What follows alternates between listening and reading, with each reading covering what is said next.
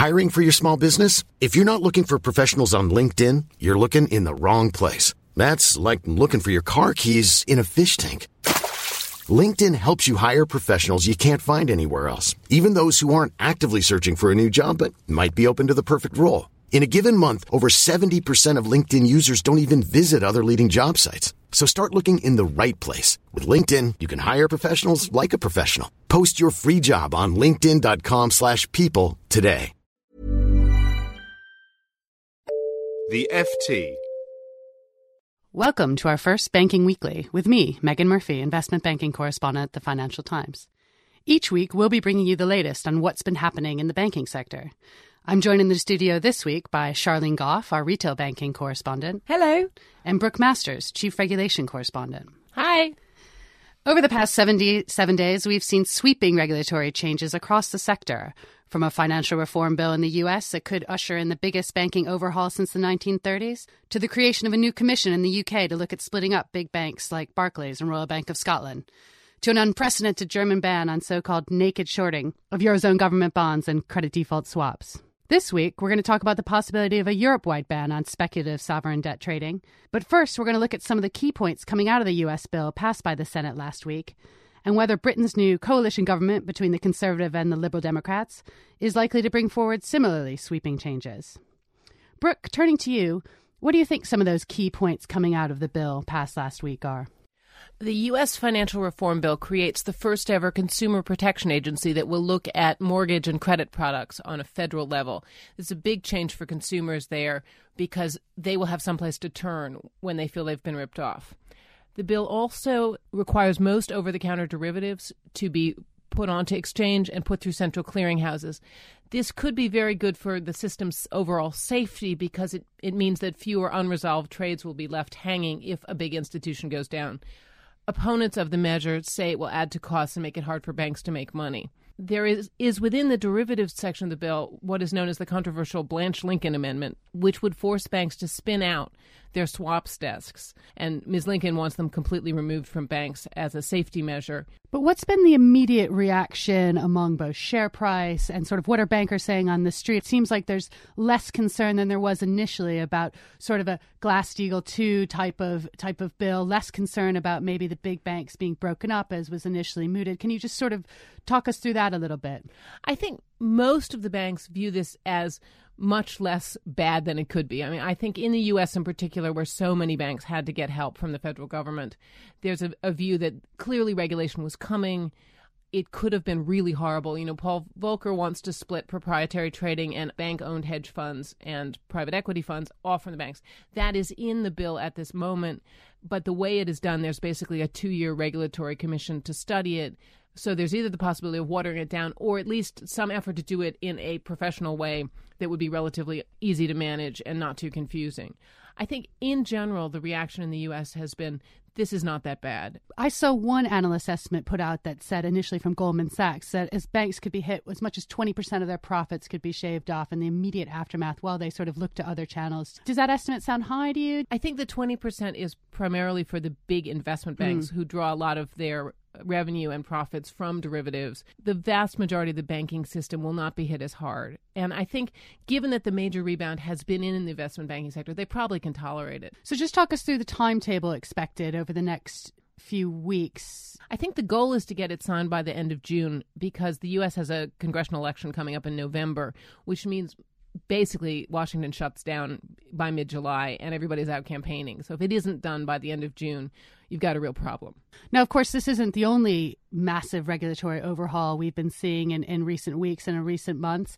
Obviously, Britain, which has ushered in a new government, the Con-Lib Dem coalition, have proposed their own reforms for the sector, admittedly much less detailed, and that's sort of what we've all been waiting to hear. Charlene, can you talk us through a little bit about what's been proposed by the coalition and how realistic some of these proposals are? Yeah, well, I think there's been a lot of talk about the government getting really tough on banks and people saying, you know, with Vince Cable coming in and he's been very vocal about wanting to break up the banks, as were the Tories at one stage. But this doesn't seem to have that much momentum. The government has set up a commission which is going to go away for a year and investigate and they're going to report back to George Osborne sort of next spring. So we're not going to get any decisions anytime soon. I think the feeling is that an actual big-scale breakup of the banks is looking fairly unlikely. This would be an incredibly difficult thing to do, a very complex thing to do. They have said that they do want to introduce a banking levy. Again, details are pretty scant on that, but it's unlikely they'll do that without consultation, at least with Europe and the US. So all a bit up in the air at the moment. Now, you and I know that when we were reporting this last week, and the news broke that Vince Cable, one of the chief sort of scourge of city fat cats and bankers and their bonuses, was going to be joining the cabinet. There was some immediate alarm in this city. Now that the details, or sort of the lack of details, have emerged about the actual plan, I mean, what do you think explains this perceptible shift from the proposals that were being bandied about very much on the campaign trail from both the Lib Dems and from the Tory party? Who's really holding the reins right now on what reforms are coming? Actually, interestingly, we did see George Osborne step back from this on the campaign trail because, you know, when it was just first beginning, he was saying some very strong words about, you know, we will break up the banks and we don't think that they should have their sort of more pedestrian retail operations in with their investment banking arms. And then we saw him very much soften his stance on that in the run-up to the election. And one of the reasons for that, which we pointed out at the time, was that actually the government still has enormous stakes in two of the biggest UK banks, Lloyds and RBS. And, you know, this kind of big investigation into them would really damage their ability to sell those stakes quickly. And the Tories are fairly keen to get on with that sales process. So that's one of the reasons. Also, you know, having such a big government stake, they are unwilling to do anything that could sort of really bring down the profits of these banks, because it's very much at the forefront of their mind that they want to recoup as much taxpayer money as they can. So that's another reason. And I think just, you know, the realism of what they're trying to do has hit a little bit, and they've discovered that going ahead without agreements from Europe and the US would be a pretty risky thing to do. So I think they've stepped back from that on all accounts. Another thing that emerged that's been a bit murky since the coalition agreement came to the fore is what's going to happen to the Financial Services Authority. Obviously, this was, I would call it almost a surprise pledge back during the campaign that the Tories would actually scrap the FSA and return both macro and microprudential back to the Bank of England, as well as creating a new regulator to supervise enforcement, white-collar crime. Now, we've had some detail emerge that there will be some type of new body that will oversee what's called white-collar crime, maybe taking in powers from the OFT, from the SFO, from the FSA. What's going on with the FSA right now? Where is that agency going to be? I think the FSA, it turns out, has survived pretty much intact. The Bank of England will take on new macroprudential powers, which means that basically they will be looking for bubbles and trying to prick them and trying to bring them down before we get another crash.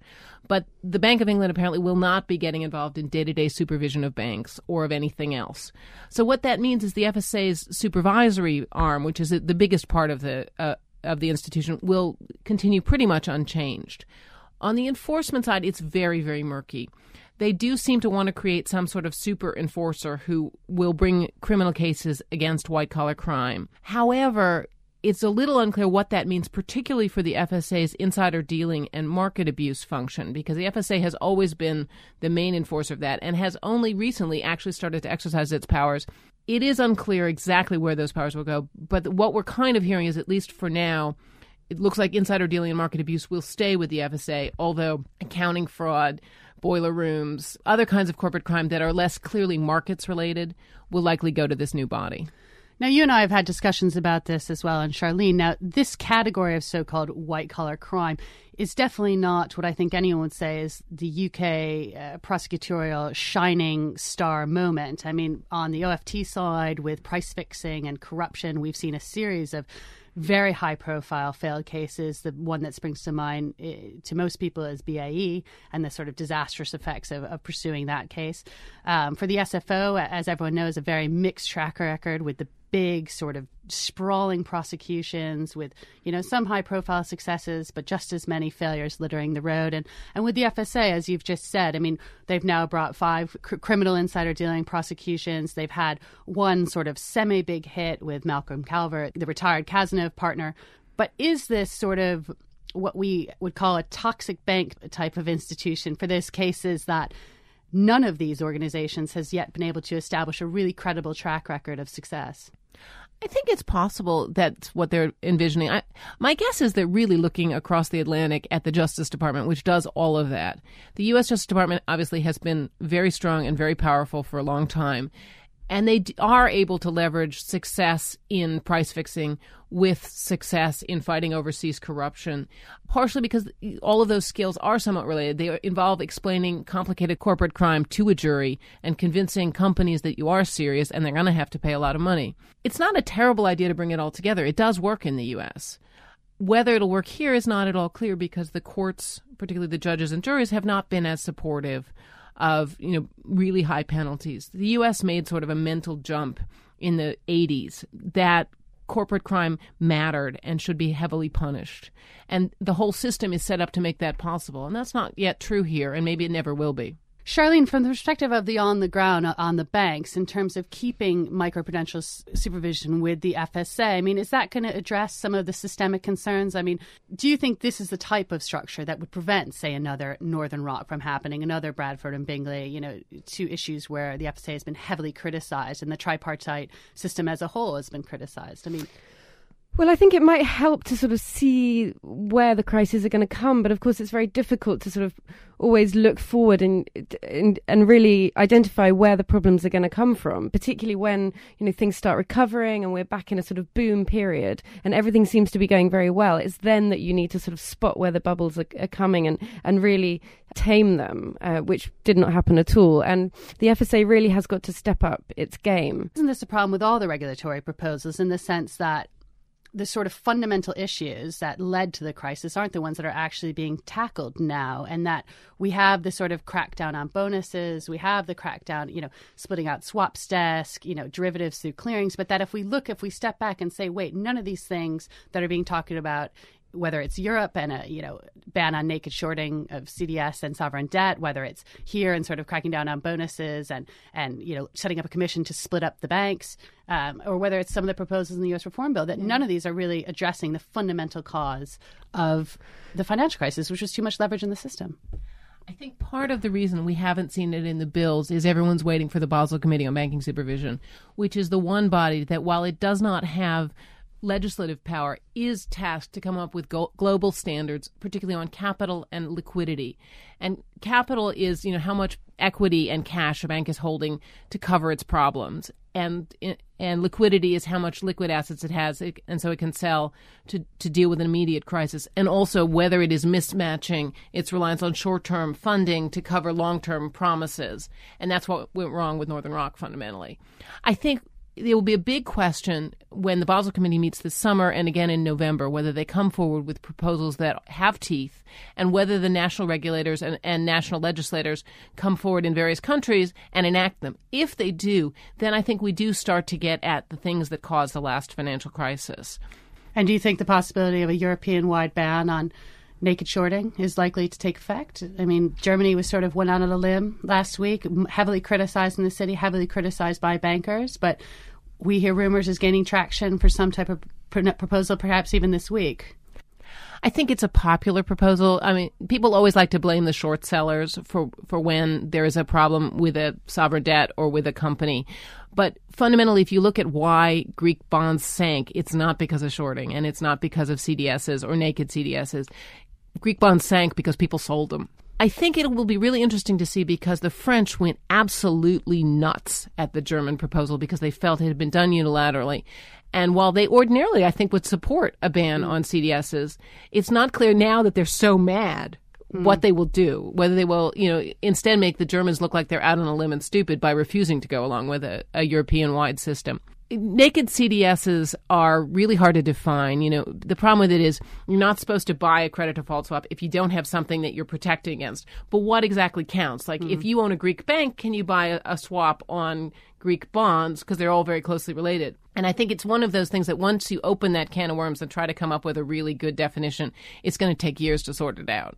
Charlene? Also, I think, just going back to what regulators can do to sort of stave off another financial crisis, banks are we are seeing a sort of them fighting this a little bit because they are very worried that too much regulation coming in now, just as the economy is beginning to recover, just as things are sort of getting back to normal, could really stifle that. And banks are very worried that, bringing in capital requirements too fast, making them hold too much liquidity, both of those things could constrain their ability to lend and get the economy going again.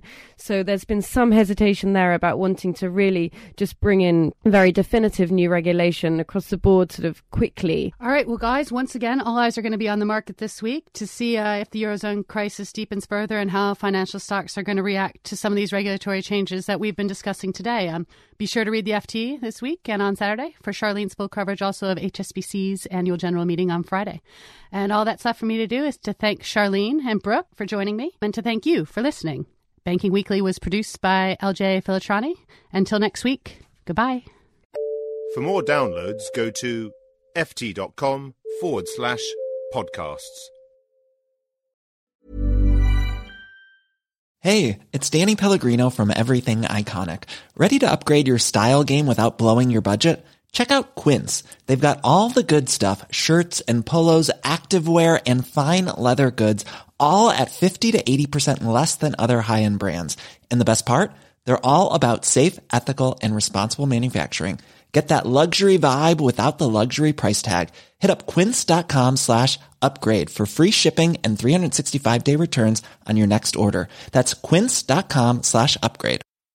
Hi, I'm Daniel, founder of Pretty Litter. Did you know cats tend to hide symptoms of sickness and pain? I learned this the hard way after losing my cat, Gingy. So I created Pretty Litter, a health monitoring litter that helps detect early signs of illness by changing colors, saving you money and potentially your cat's life. Pretty Litter is veterinarian developed, and it's the easiest way to keep tabs on your fur baby's health right at home. Go to prettylitter.com and use code ACAST for 20% off your first order and a free cat toy. Terms and conditions apply. See site for details.